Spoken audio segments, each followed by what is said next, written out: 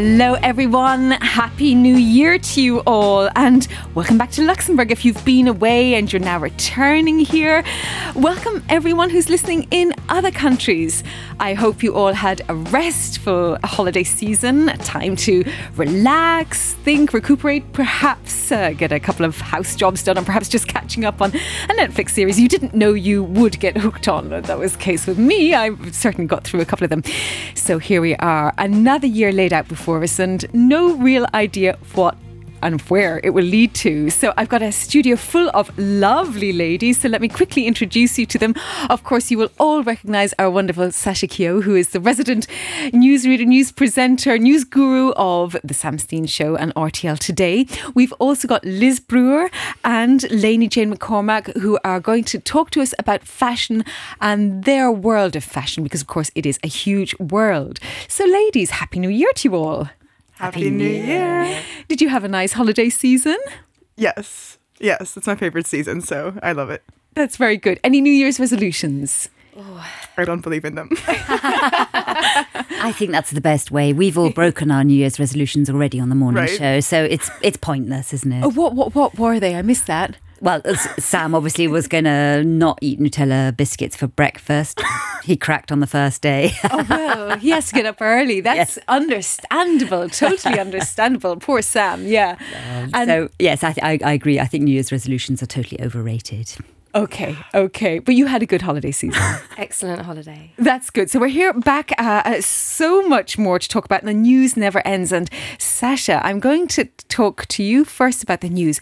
But I listened to the radio this morning, and we're recording this on the Friday, of course, as we usually do. Did you know that tomorrow's called Sunshine Saturday? I did not. And do you know why? No, why? Apparently, people start booking their summer holidays tomorrow. Right. En masse. So tomorrow, in this grey sky that we have today, people sit there logging on thinking, where would I like to go? So tomorrow is Sunshine Saturday. I think that's actually really sensible. I'm quite tempted. I know, it is very grey out there, isn't it? It's really grey. And it's all those organised people who know what they're going to do, plan 6 months in advance. But anyway, I thought that was a nice little fact to throw in there.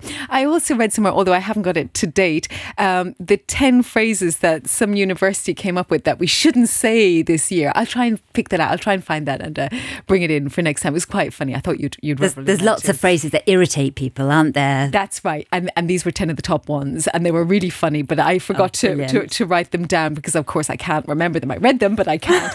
I have a memory that kind of takes in on a need-to-know basis. And anyway, let's turn to the news. Again, it never ends, and the new year brings with it a lot of New Year's speeches, for instance. Yes, absolutely. So political leaders use the opportunity to make speeches, and I listened to quite a few of them. And of course, the one that stands out by miles was President Zelensky's speech. It was, I don't know if you heard or saw some of it, it was quite extraordinary. Do you think his acting skills come into play here? They must do. And I don't know if he writes his own speeches, but it was so effective. I mean, maybe from being an actor and being around, the way he stood in darkness, there was a Ukrainian flag behind him, but you could only just make it out. And he can speak. You're giving me goosebumps. He can speak. Well, it gave me goosebumps, I have to say. He can speak straight into the camera. And the way it was written, it was so effective. I mean, very emotional speech. It was that, it showed some of the big events of the Ukraine war. And he had phrases that, are unforgettable. Like, he was saying, we need victory in 2023. But instead of sort of saying that, he said, it's impossible to forget, it's impossible to forgive, but it is possible to win. Sort of three short... using the Roman... Yes, the three... the rhetoric, isn't it? Absolutely. So it was a very affecting speech. I'm not Ukrainian, but I mean, I would have followed him to the ends of the earth, you feel. And it's been very unfairly, or not unfairly, but it has been compared to, of course, President Putin's speech, which is a very staged affair with, they believe, actors standing behind him. It always looks very false, doesn't it? And a very, he does look sort of heavily Botoxed and kind of a wax figure. And also talking about victory and a necessary war. Yeah. So the two compared was quite extraordinary, I think. Absolutely. And I really feel I try to always put myself into the other person's mindset, Yes. so the Russian citizen's mind, because they are fed such a different media to us. And I saw a little clip of it on their New Year's celebrations, and it's, for us, it looks very false, but that's their normal. And you've got the new normal bureau. That's what you Right, set up. right. But we're living in our own normal, whatever our own normal is. And I actually had a very interesting chat with one of my London friends when I was over in England for Christmas.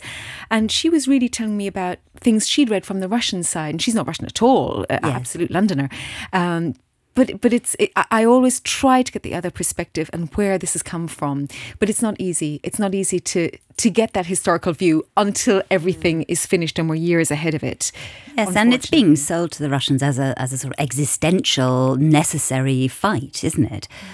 Which I guess, yes, you have not necessarily a reason to disbelieve. Well, my friend in London was saying that if we look back in the years that have come, this didn't come out of nowhere, and there are certain Russian reasons Yes, why of it's happened. course. We won't get into the politics of it, but yes, because that's a completely other conversation. Yes, absolutely. So maybe we should move But to we Prime did- Minister Bettel's Yes, we did like speech. Zelensky's speech, though. Now, moving from Zelensky to Bettel, he is also a great showman. He is, isn't he? And a very good, has a very good speechwriter, or is very comfortable in interviews. This was actually an interview rather than a And speech. he has a TV background as well.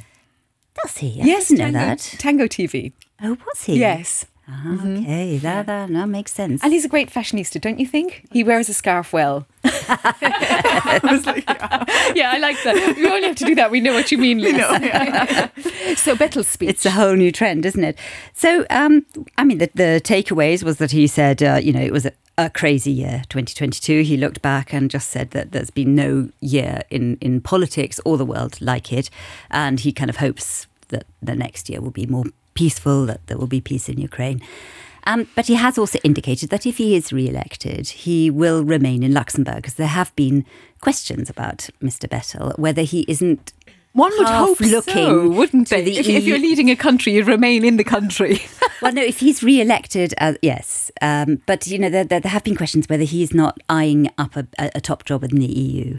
But he said he had been offered a job, the job that currently Charles Michel is doing as the European Commission President. Sorry, not European Commission President, European President. And that he will stay on.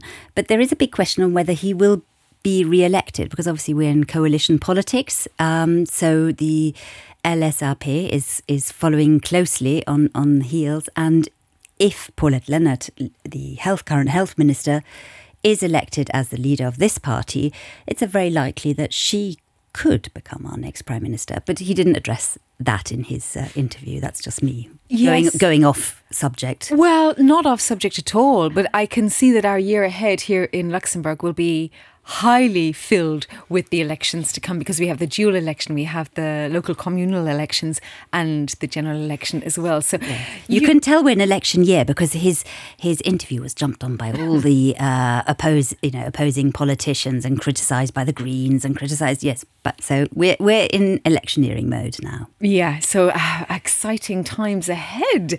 Now, we had some very sad news when we did have a series of articles on RTL Today speaking about education in Luxembourg. And I know with Liz, we're going to talk a bit about that as well. But this is very serious. This is about violence and bullying and various other topics as well. But let's start there. It seems to be on the rise, according to the sort of parent representatives, that bullying seems to be on the rise in schools and violent assaults.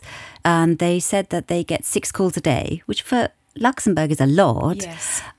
Of people complaining, and that it is ignored pretty much within the schools or within the authorities. So that's something that really urgently needs to be addressed, doesn't it? I fully agree. And, we have children in the system here. And I do know, as my comparison, which is Ireland and the UK, there is not strong pastoral care in the system here, and parents are kept at arm's length, and we're not involved in the educational system here. In the UK, for example, parents are hugely involved, sometimes too involved, Yes. and we have to do so much. And there's the Harvest Festival and about 20 sheets a week that you have to fill out for something or other.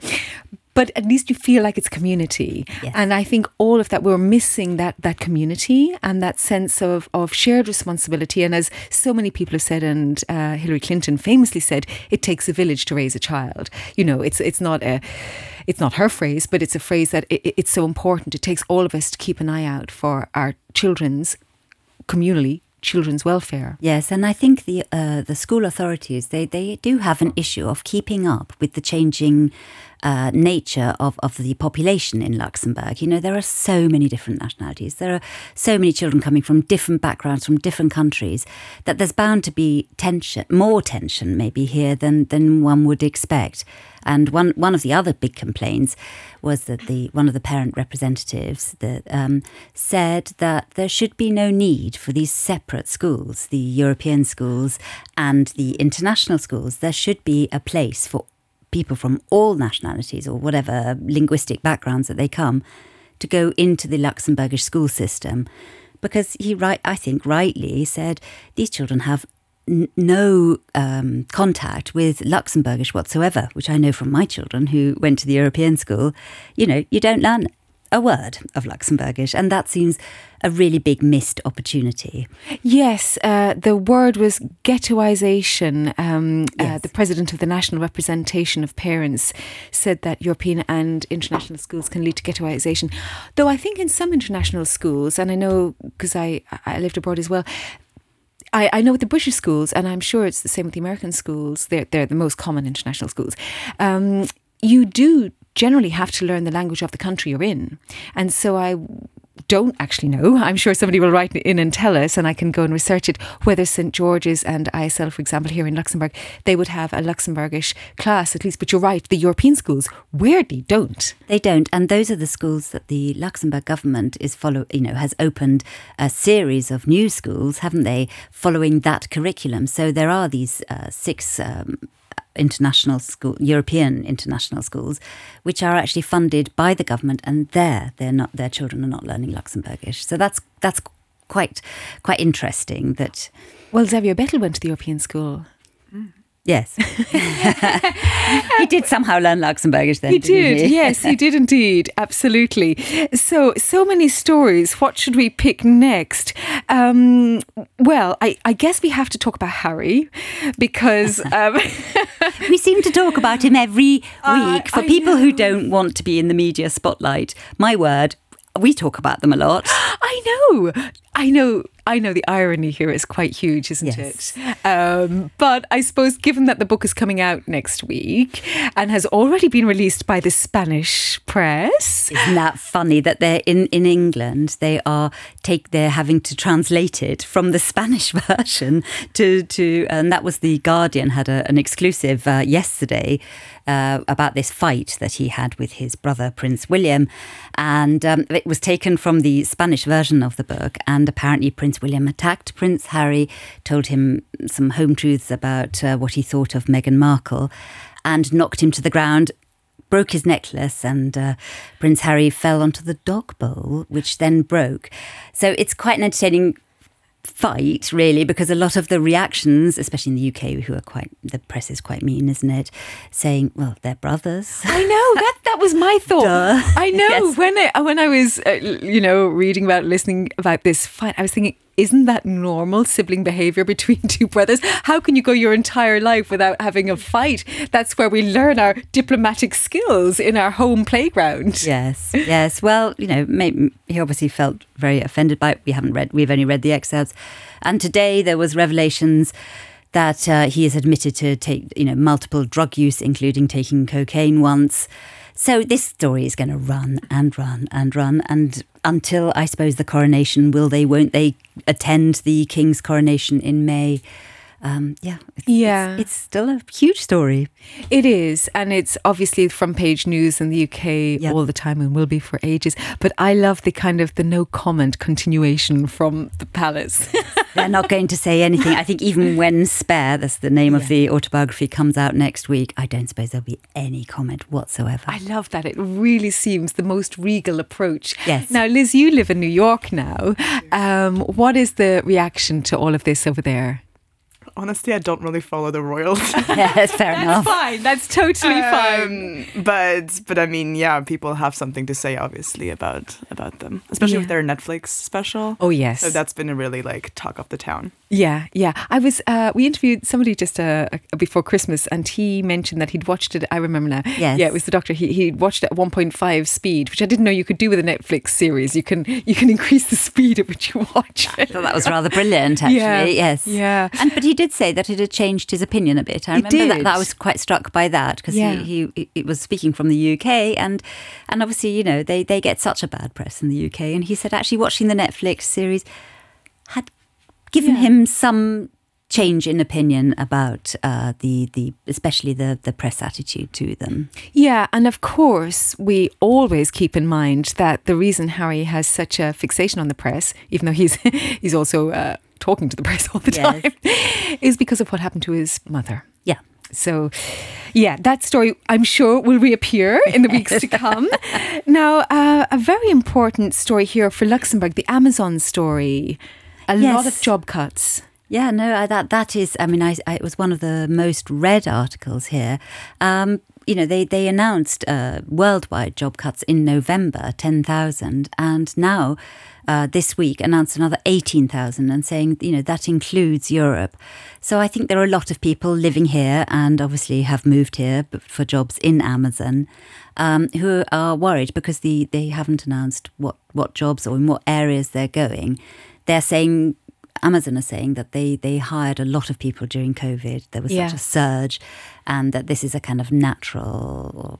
This is what's happened to a lot of tech companies. Yes. They overhired as a need because everybody was online during COVID. And now, of course, there's an excess, a glut. And So I think, yes, people are terribly worried, aren't they? Yes. They must be. yeah, it's not exactly Elon Musk Twitter kind of exodus, but it's nonetheless It's huge, worrying. yes. It's a very large number. I really liked this story. Which again really focuses on Luxembourg. It is not climate friendly. We do have climate stories as well all the time, but the top 10 car brands in Luxembourg. I read this as well myself, and I was going through, I was thinking, is my car on this? It's not, but yeah, so talk us through the top 10 brands in Luxembourg. Oh, and of course we've had other stories about cars, which is that I think Luxembourg has the most luxury brands in Europe, and what a surprise. What a surprise. But in the top 10, they're not particularly luxury brands. No, I was surprised by That's that. what surprised me, because Yes. I always think, people drive these enormous cars in Luxembourg. And actually the Fiat 500, which is such a dinky little car, was number 2. So I think maybe even here attitudes are changing. Yes. Do you know, actually, one of my friends also, when I was back in the UK, in London, she's just bought a Fiat 500. We're not marketing the Fiat 500. You've got a Fiat 500. I say, it's a great, gorgeous car. Very fashionable, of course. You have one. And they are really fun cars and easy to park.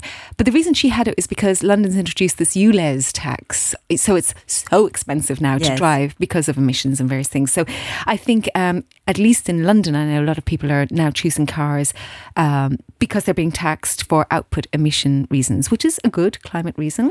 But you're absolutely right. The top 10 cars were not the big flashy ones. No, not at all. And, you know, Volkswagen is in the top 3. It's Luxembourg's favourite brand. So that seems very safe, middle ground kind of car. So, yes, I mean, we all love driving on cars, but I was surprised that there are not more electric cars, that there are not bigger cars out there. They seem to be pretty standard kind of cars, Peugeot 308s. And there was another Peugeot, wasn't there? That was the top of the list, Peugeot 208. So they seem quite average. And maybe we are turning more into like sort of Paris, where people just have tiny, tiny little electric cars and squeeze them into the smaller spaces. Yeah, absolutely. But I suppose the counter story to that is this story about climate change and skiing. Yes, again, very widely read here in Luxembourg, because it looks like everyone's skiing holidays are majorly on hold this year. It's the warmest January on record in Europe, and in the Alps they have recorded 20 degrees plus in many places where they should be in minus temperatures. So obviously there is no snow. So even though we know skiing is not particularly climate friendly, but if they are even having to use artificial snow guns above 2,000 metres, then we know there's something wrong. Plus there was a report today that half of the world's glaciers will melt away by 2100, even if we stick to 1.5 degree increase in temperature. So, you feel the writing is on the wall that we will it's one of those things that we'll tell our children that, people used to ski in the Alps. It's not so something sad. that's going to be possible anymore. It's really, really sad. But I have to finish on a positive Yes, note. go on, let's have a positive. So, my question to you, if you haven't seen this story, is what is the most popular girl's name in Luxembourg? Do you know? For babies, newborn babies. This year or... Oh, that's a good question. This year? Yes, Or this last year, In 2022, 2022. which ranked the top of the list girl's name? Oh, you can give me one of the Give top it a three. wild guess. Alina. Oh, no, that's unusual. Oh, yes. No, I I've think seen lots like of more Alinas like... in the last couple Have of years. you? Yeah. Oh, no, it wasn't Alina. No, I think something more standard. Yes, it was something more standard. Give me a standard name. Anne? Along those lines, yeah. it's Emma. Emma. Okay. Emma, which is not a very Luxembourgish name No. particularly, but it's Yeah. a lovely name. And Lovely followed by name. Mia and Mila. Yeah, Mila is unusual. So I thought so. Yeah. But what I really liked, they didn't sound particularly Luxembourgish to me, was that the boys' names, there wasn't a clear favourite. I just have it like, girls, it's. And then when it comes to the boys, it's like Liam, Gabriel and Noah.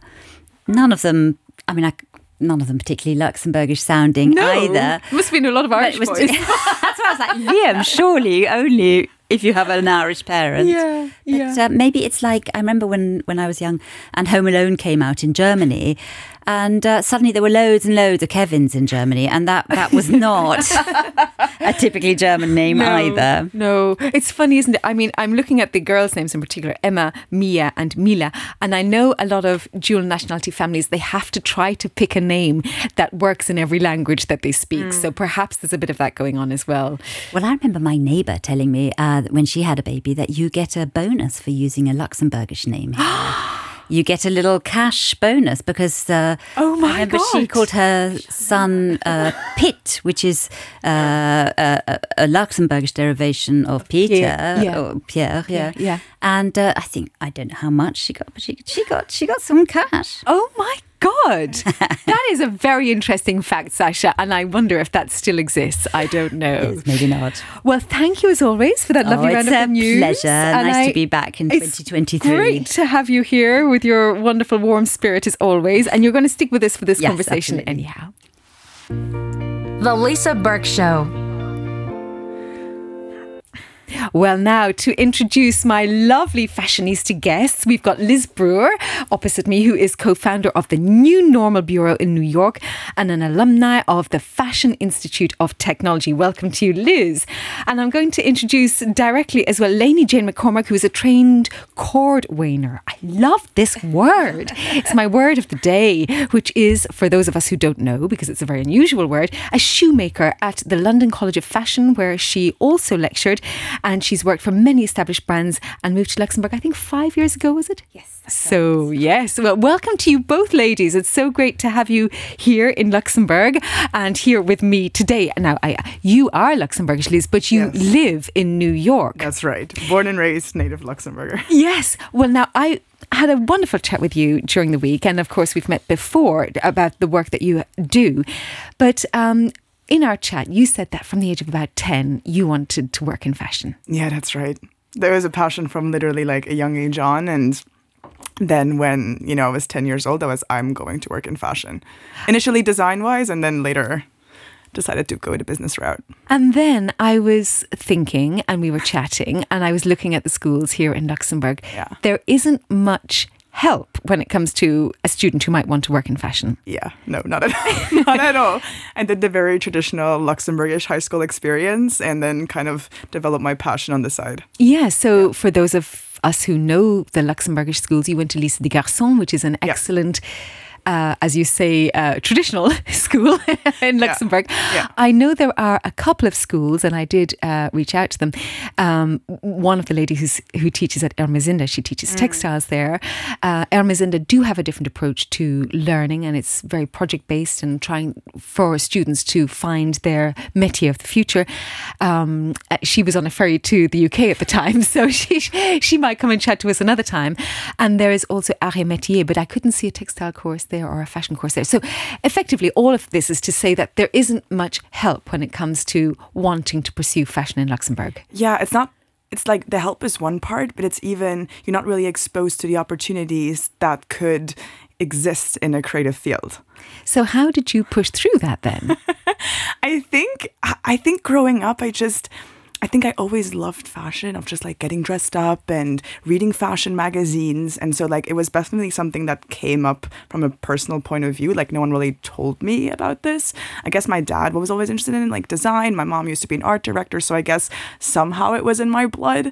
But then, yeah, when I did my 7 years in high school, it was something that I could put kind of in a back burner. And by the way, we have to say that you finished in the math section of the Luxembourg Yeah, systems. so not even like the section about art, right? Like I did the very traditional route, and I have no regrets. Like I really love it since I love math too. Good for business. Exactly. I'm doing the finances now. But yeah, it was something that I think it's a pity that it's not really being presented more as a viable career opportunity. But one reason I have you here today is to show hope to young Yes. people. And you are going to be at least a vocal mentor to young people coming up who think, oh, I like fashion, which is a huge world. And we'll get into that a little bit too. But not only that you had this love for pursuing it, you then went to New York to pursue it. You didn't study in Europe, which is the more, again, traditional route. You chose to go to this really famous Fashion Institute of Technology in New York.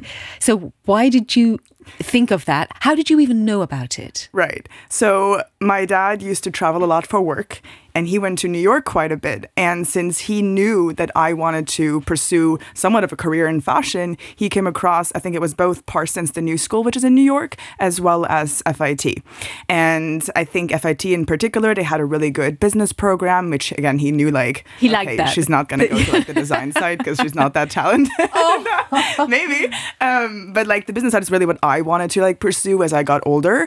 And he kind of like brought me a catalog, and he's like, look at this school, and fell in love with it. A few years later, took a campus tour, and I was like, okay, this is it. Like it's this or nothing.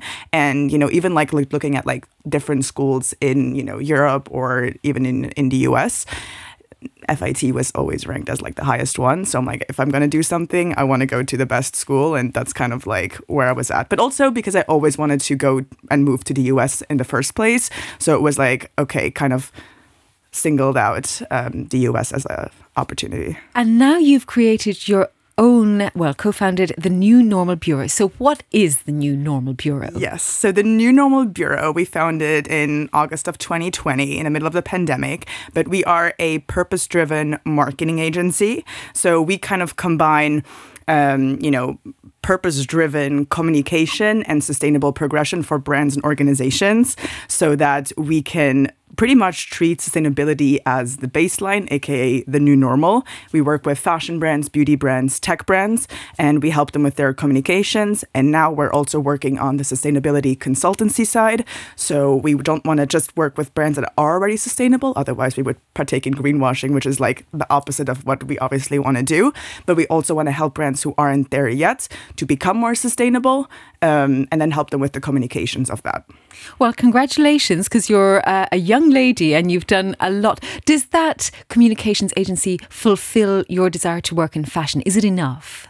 So while we work with fashion brands, we don't exclusively, focus on just fashion. Yes. Yeah, I think I've worked in fashion for, 7 years. So I kind of like really got exposed to the industry, the good, the bad, the ugly, especially in New York. There's a ton of stories there too. Tell us some. Go on, give us a few of those stories. I don't know. Have you guys seen The Devil Wears Prada? Yes.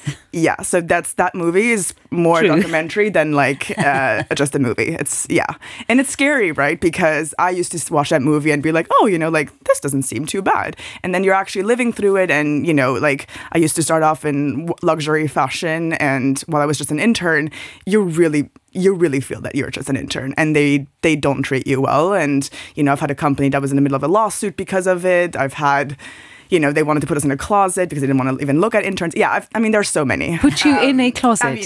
Interns. Yeah. There's so many stories. But you grow a thick skin and you just kind of move on.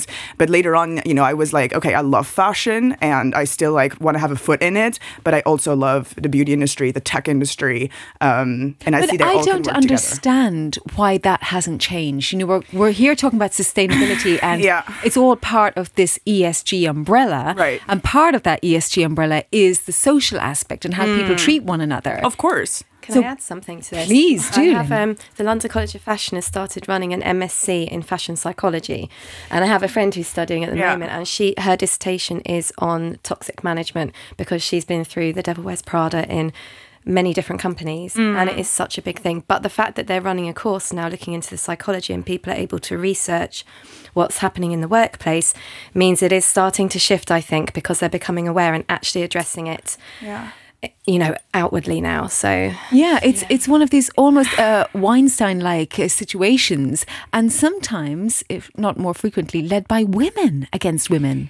Yes and no. I think what's really interesting in like the corporate fashion world, which is where I started, most people that you're directly working with, right, or supervisors, whatever, they're women. But then as soon as you go to the C execs, like the CEOs, COOs, etc., they're all men. So I don't know if it's like a top-down situation. It feels like that, to be honest. But yeah, I listen, I have still friends who are in fashion, and they all say that the reason they don't like their jobs is not because of the actual work that they're doing, but it's because of toxic, management. So why do they continue? New York is really competitive, and it's also like it's not easy to switch just careers and going 180, right? And you still like love the industry, but I think it's easier said than done. But it's a toxic cycle, right? Like, and it's a very outdated industry too. It is a very outdated attitude, that's for sure. And let's hope it changes. You did say New York is very competitive, which is obviously known. So why did you stay there to set up your agency there? Because that's not an easy thing for a young lady in New York to do. I mean, I love a challenge. Like, I think, I wouldn't have moved at 19 to New York if I wanted to go the easy route. Like, I knew from the start that this was not going to be easy. It isn't easy even today. But I don't know. I don't see a different path. I mean, like, I like to be challenged constantly. Have always been that way. And yeah, that's why I'm continuing to stay. And there is an office in Luxembourg, a Luxembourg Trade and Investment office. Did they help you? Are we exposing them right now? No, I just wondered what the help was. I mean, because part of your story is what help did you get? No. I mean, outside help, no. We're entirely self-funded agency. Like, it's myself and my co-founder, obviously, but no. Networking help. Networking help. No, I kind of, I moved to New York at 19 by myself. I said yes to everything. I didn't know a single person. So I kind of just like, even internships, right? Like, I literally like tried to get my foot in every door that I could. And, I had 6 internships by the time I graduated, but just like cold outreach. Yeah. Well, I think maybe part of it is because, as we previously said, fashion hasn't been on the spectrum of Luxembourg industries so far, but perhaps you will change this and you will bring back the mentorship that's needed. Listen, any here. Luxembourgers who come to New York now, I'm like, please, like, if you want help, I'll gladly, like, help you in that regard, whether it's networking or... What a wonderful call out. My goodness, Liz. That's She's going to be inundated, isn't she? Oh my gosh, this is so nice that you've said that. No, because like I know what it's like if you're all by yourself and you don't know anyone, and it is harder. So if I can make it easier for someone, like, why not? I'm not a lovely offer. Yeah. That's such a lovely offer. And it's so nice for young people to see somebody like you, still young, beautiful, gorgeously turned out. We were saying, Sasha and I were saying, we were a little bit intimidated by these fashionistas coming in today. Absolutely. But what a lovely, kind offer, and you're spearheading the way forward. Now, again, on our chat, you did mention that in this business, you've also confronted sexism. Yeah, unfortunately. I wish it wasn't the case, but it's a question I've gotten like more recently because I don't really talk about it unless someone asks me about it. I'd feel like I don't want to put more of a spotlight on it. But yeah, I think being a woman and then being young at that and, wanting to be honestly taken seriously, it hasn't always been the case, whether it's a combination of mansplaining or, that's totally unnecessary, or having, like, let's say exchanging business cards and, you want to actually like pursue a business relation with that person. And then you get a text later on, like, do you want to grab a drink? Like, it's those things, or, having made comments about your appearance. Like, I've heard it all, and I just kind of like, I take it, I move on because I don't want to give more attention to it. But yeah, it happens, unfortunately. What are your tips to people who get that call? If you've given somebody your number on a business conversation and they call you and ask you out for dinner or for a drink, and obviously you don't want to pursue that for a business point of view. Yeah. How do you suggest to others they have that conversation, whether it be by text, email, whichever way, so that... Or is it possible to continue a business relationship with such a person? I mean, usually, like, I would say I'm very blunt when it comes to those things. And if I don't like something, like, I will speak up and say something. You've become very New York. I know. I have. I try to be obviously as kind as I can. I'm not trying to be rude, but I do want to make it a point of like, hey, this is obviously not reciprocated. I don't appreciate this. And, either we can move on from this, or I just move on and, there's other people that I can do business with. I don't need What percentage of men take that well? Oh, God, I haven't. Never tried. You get a lot of offers, my dear. No surprise there at all. No surprise. Just thinking about the work that you do, customers. It's all about the customer at the end of the day. Do you think nowadays we as customers are more active in our choices? It's obviously part of why we started the agency, right? The reason was to really... I always said I kind of like dialing it back, right? The reason why we started the agency is because we felt when it came to sustainable brands, which is obviously like on the rise, but whatever industry they're currently partaking in, their marketing was either too granola or too elitist. We want to bridge the gap because people they're not necessarily like hipsters and tree huggers, and they're not really like, super elitist. So we kind of want to speak to, like, work with brands that are speaking to the people in the middle of that, so that we can get as many people involved in the sustainability movement as possible. And yes, like, we obviously want to educate people. We want to raise awareness. We want to show you these are all, brands that are doing amazing stuff. There's a lot of startups, obviously. They just need more eyeballs on them. And we want to increase the value proposition of them. Why you as a customer should vote with your dollars and basically support this brand as opposed to their non-sustainable counterpart. And how do you do that for the brands? How do you get more eyeballs on them, as you say? It's a mix of, we obviously approach everything from a strategic point of view. We obviously work a lot with amazing content that, draws people in. Everyone lives on social these days. So how can you make it visually appealing? We work a lot with partnerships, whether it's with other brands that are aligned or mission aligned influencers, content creators, tastemakers, thought leaders. We also focus obviously on digital marketing. So it's really like a holistic approach when it comes to marketing that we want to take. It's events as well. So the whole mix, the whole bag. Exactly. Whole marketing mix. Well, incredible story, Liz, and we wish you all the best with your wonderful successes that you've had so far, all self-driven in New York. And I will remember that call out. Maybe even if I'm just visiting New York, I might just say, hey, Liz, hi. I think we really need Liz in Luxembourg, though, because when I go shopping, for example, for clothes, it's in Luxembourg, it's sort of like C&A or Hermes. There seems to be very little middle ground. There you go. That's my personal experience. There are a few stylists, maybe less than a handful, but there are stylists who will help you with that. Guide you to find those gems. I'll have to ask you after the show. Oh, yes. Now we might have. Yes, I know a couple of those actually. I fully agree with you. And in fact, I remember when I first came to Luxembourg, I thought, I can't shop here. There's not that I'm not a major shopper anyway, of course, but occasionally. And and then my sister came over for a birthday of mine a few years ago, and she walked down one of those main streets where you get a lot of the posh shops, and she said, I could shop here. No, I really wish we had like more young designer, like Luxembourgish designers.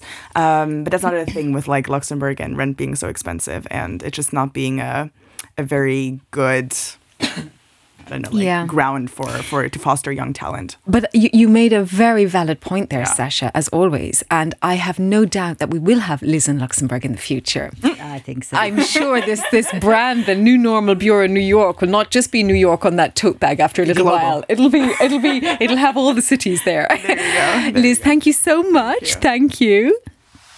Lisa Burke on RTL Today Radio.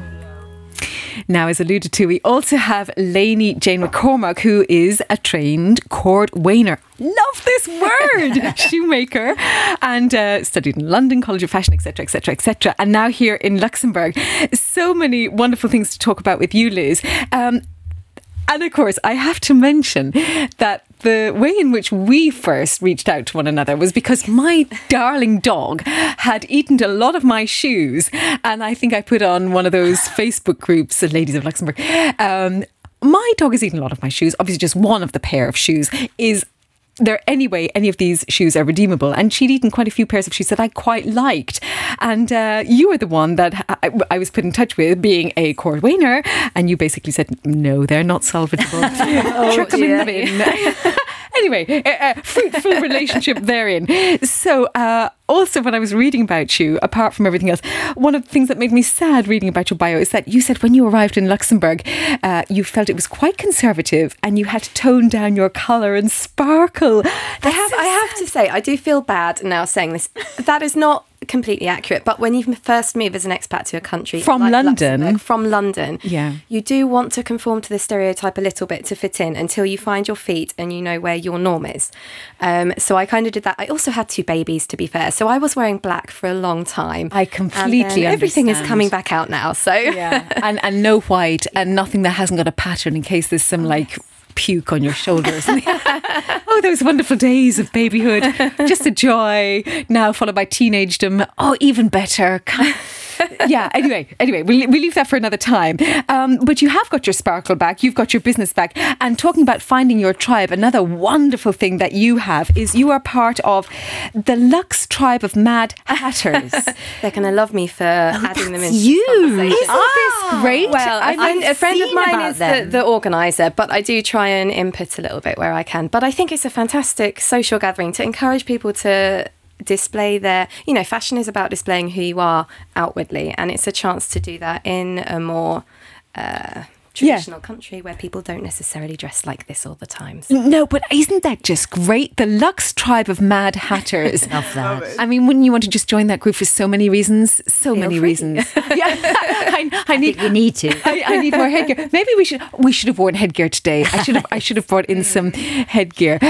Now we're going to go back to your story. Why did you want to train as a shoemaker? So I had actually not a dissimilar upbringing to Liz, but in a British school system. I grew up in the southwest of England in a convent school run by nuns, and it was your core subjects and fine art. And then I moved to the London suburbs because actually my family's from there, my grandparents originally. And as a teenager, I went to a similar school. And then one day my, art was my thing, though, not academia, not maths. And one day my art teacher said to me when we were looking at our options for A-levels and what next, he said, why don't you look at the London College of Fashion? And nobody had ever mentioned this to me before, but when I look back as a teenager, I was expressing myself through clothing.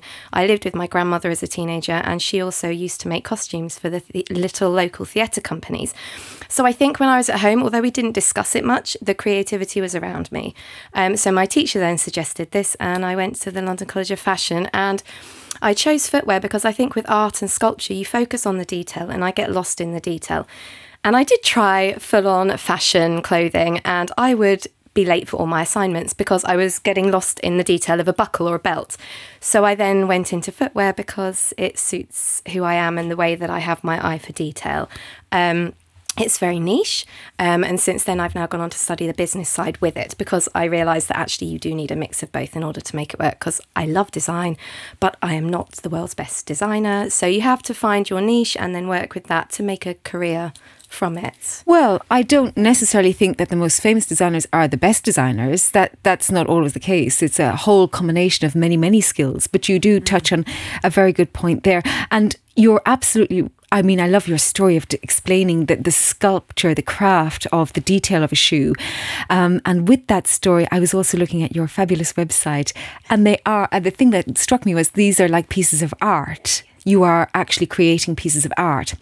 And there were other facets to this story as well. You're creating bespoke pieces for a person that can last not just one lifetime, but you did a fabulous internship, or was it you were working with John Lobb? I was working there, yeah. So I took my master's, and that was looking at traditional production methods, and I chose within footwear because that was my speciality. And I was looking at how technology is starting to take over the traditional craftsmanship.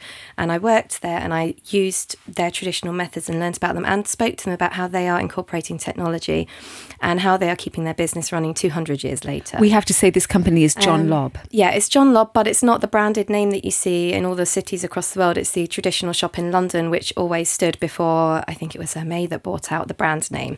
And they still make them in the shop. They still have the royal warrant, and they produce shoes for the royal family.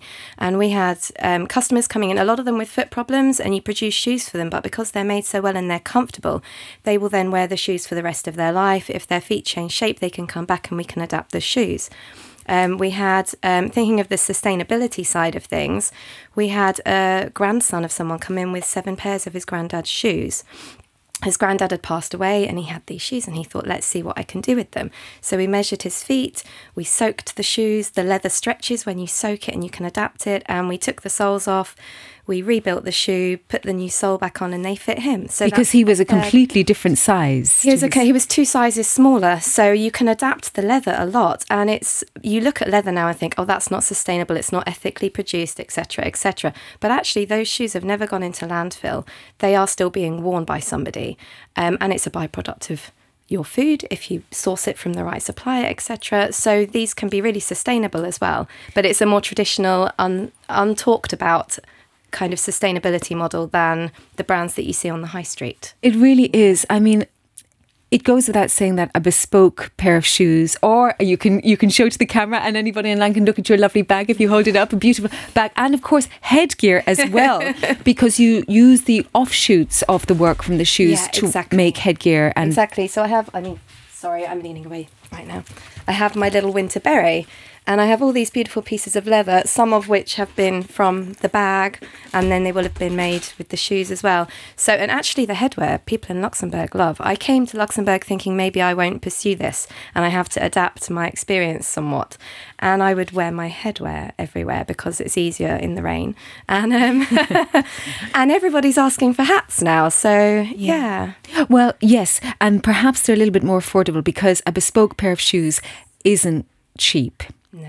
Not cheap at all. I mean, when I'm talking about a piece of art, you're wearing a piece of art on your feet. But of course, sustainable can move through generations, move through your entire lifetime. It's an investment piece rather than something that you're buying as a piece of fast fashion. Yes. So I'm thinking about your business. If you were to just pursue the cordwanery, if that's a word, I'm not quite sure. I like it. The shoemaking part of your business.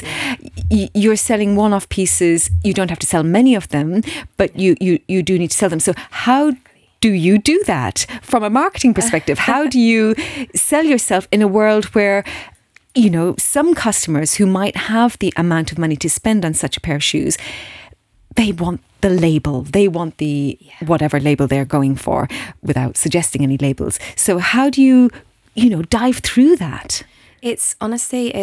I've tried everything since COVID, because COVID encouraged me to go from the very, very traditional couture trunk show model, which works, to doing everything online, which unfortunately does not really work with this kind of product.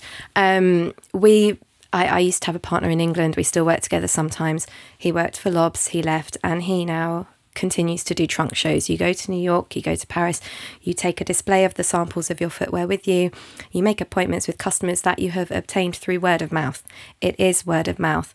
And then you make an appointment over a few days and you take the measurements and you see people face to face. You don't even need a website. I set up the website, and I remember consciously making the decision to do so because everybody needs a website now. But actually, I was already having more sales than before COVID with the website, with word of mouth, than setting up the website and being online. And that is, for me, still the way that things are going. I wear a hat, I bump into somebody, and they place an order. It's not people who are going online and Googling bespoke footwear. No. Or, it's... Well, a lot of people don't even know it exists. Yeah. That's another point here. A lot of people don't even know about this artistry. Actually, a lot of the designer brands that you see there that, we have in Luxembourg on the high street, they also still do bespoke footwear, but you have to know to have the conversation with somebody there because it is a real niche. So this is why I do the hats and the other products, and I do crafting sessions and things like this as well, because it's so niche. You have to have more to your portfolio than just the footwear. Yeah, you have to be multifaceted, and I think that's something that I certainly felt from both of your stories. And just opening up the conversation more generally, if you are thinking about advising a young person who might be listening to this, who wants to work in the world of fashion, you've already said it's great to have that business side of things, because you don't just need the artistry, you need that combination. Yeah. And you actually went on a course that had that business side of things integrated into it. So you think it's an important... the question... I didn't give you a question. Really. Let me find a question here. I'm trying to think, what skill set do you need to be able to work in this huge and tough world of fashion? Because I imagine most people coming out of whichever fashion course they've done at university, they don't know what they want to do because they have to go through those internships to kind of figure out what works, what doesn't work. Yes. So I think you just said it. Experience, try everything and see what really sticks. Because the thing is, even today, people still think, oh, you did fashion? Oh, you make clothes in New York. And I'm like, no. The fashion is a multi-billion-dollar industry. There's obviously, you have buyers, you have marketers, you have PR, you have there's designer, but even within designers, there's so much. So there's tons and tons of career opportunities. So first, intern, network, talk to people, whatever, so that you can figure out what you really like. I think from a skill point of view, yes, you don't have to go to fashion school. Again, it's an option, but you can also go to a business school and still work in fashion. It happens all the time. From a design perspective, people who haven't gone to design school still manage to design. It really depends there. But I think I can think of a few celebrities there. There you go. But they have, obviously, with money, you can obviously do anything. But I think the skills you more so need is from a character perspective. It is a very, very hard industry, and you have to have really thick skin and be resilient, because while people just think, oh yeah, it's fun and it's glamorous, it is not. And that is something that I would really like. It's almost how do you get that discipline and resilience within you? It's a bit like the pastoral care that you said earlier in schools. I think when you realise you want to go into fashion and you are in your early steps, you need a mentor or somebody there to guide you, to say, you know what, it's not all prettiness and design. Actually, you've got to be prepared for this, the politics in the workplace, and how to get ahead if you really want to pursue it as a career. I was just going to add to what Liz said as well. Find a mentor, no matter whether you're entering university or certainly in that last year of university, find yourself a mentor. And it doesn't have to be somebody with the label mentor. It can just be you reaching out to someone on LinkedIn if you like their profile. And like Liz said, they might be completely happy to be willing to give you 5 minutes of their time, or, a lot of their time, to help guide you. And they will maybe be able to see your strengths that you can't necessarily see in yourself, which helps guide you. So you're going out then asking for experience in a more specific area that will help you. Yeah. And I just want to add something that Lainey said with mentorship. It doesn't always have to be a person that is way above you. Peer mentorship is also something that I really value, people who are maybe on a similar level as you, if you will, but who bring in a different skill set. Putting yourself together with them, it doesn't always have to be like this, CEO. It can be someone on, an associate as well. Yeah, and you can help one another. Fresh eyes on who you are, because you only see from in your own head. So, and that's not always a happy place. Here you go.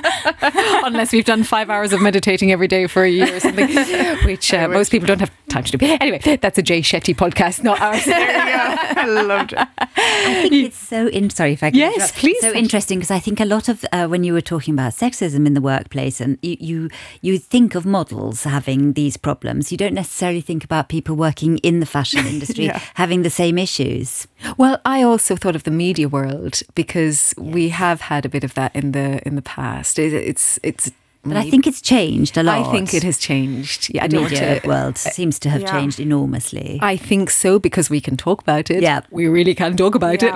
I think more people need to talk about it, and then if something like this occurs, there needs to be action taken for it to be taken seriously. Because I've been in situations and I've been at job places where there has been like more serious accusations made. And, you know, even like the founder of a company that I used to work at, he was actually removed from the company because, you know, there was a whole lawsuit. And long story short, there needs to be action taken so that actually like when this happens in the future, you as a woman or as a man, who like whatever you identify as, can actually feel comfortable to speak up.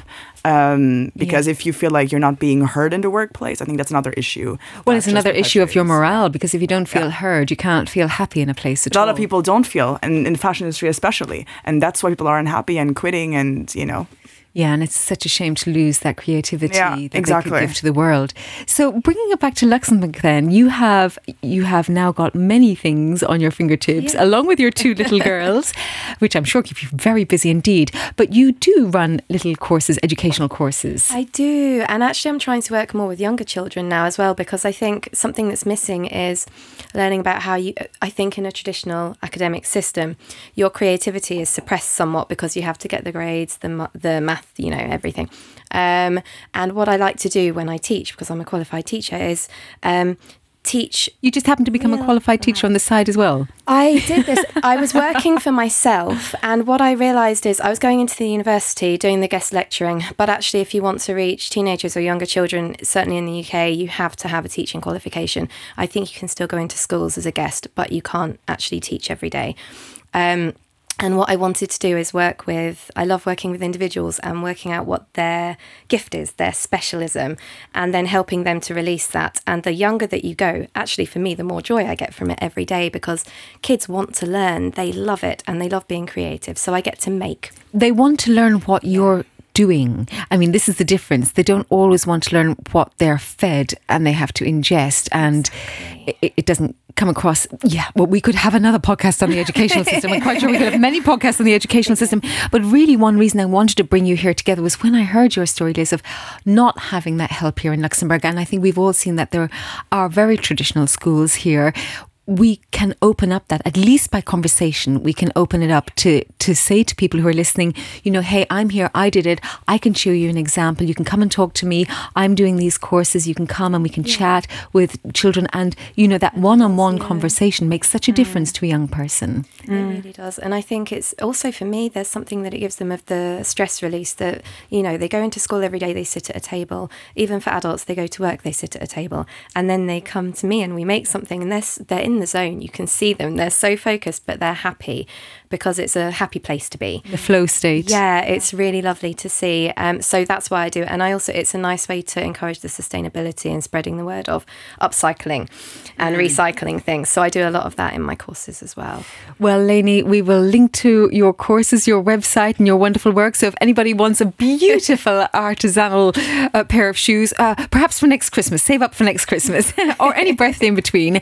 And Liz, we will just follow your successes with the New Normal Bureau in New York with great excitement. And next time you're over in Luxembourg, give us a call out again, and some mentorship for some locals here as well. But of course, now since COVID, we all know we can mentor online. It's all possible online too. So any final words to our listeners? I mean, thank you so much for having me. I really enjoyed it. It's a great pleasure to have you. Sasha, any final words? Oh, it was great. I also can't think of any particular final words, but I'm still interested in the fact that Liz doesn't do greenwashing, but that's another huge subject, isn't it? Oh my goodness. I picked up that word because I've only just heard it for the first time about 2 months ago, and I was like, what is greenwashing? Really? I was very slow on the uptake. Mm-hmm. Blue washing? What's blue washing? In fashion, blue washing. Yeah. What is blue washing? Specifically targeted towards like the oceans. Oh, okay. Right. Okay, gosh, I'm learning more. Well, with that final note, thank you all so much. I'm going to have to now Google and think about what to do on blue washing and green washing. We can have another story on that in times in the future. But for everybody listening, thank you so much as always for watching us on RTL Play, for joining us at RTL Today Radio, on the podcast, Apple, Spotify. I would love to hear your feedback. I'd love to know what you want to hear more of. Please write to me and tell me what stories in Luxembourg or abroad, I know we've got listeners abroad as well, would you like to hear? And then I will try to find our wonderful guests here in Luxembourg or somewhere between Luxembourg and abroad, as so many of us are, and we will bring those stories to you with great delight. Have a wonderful start to the new year.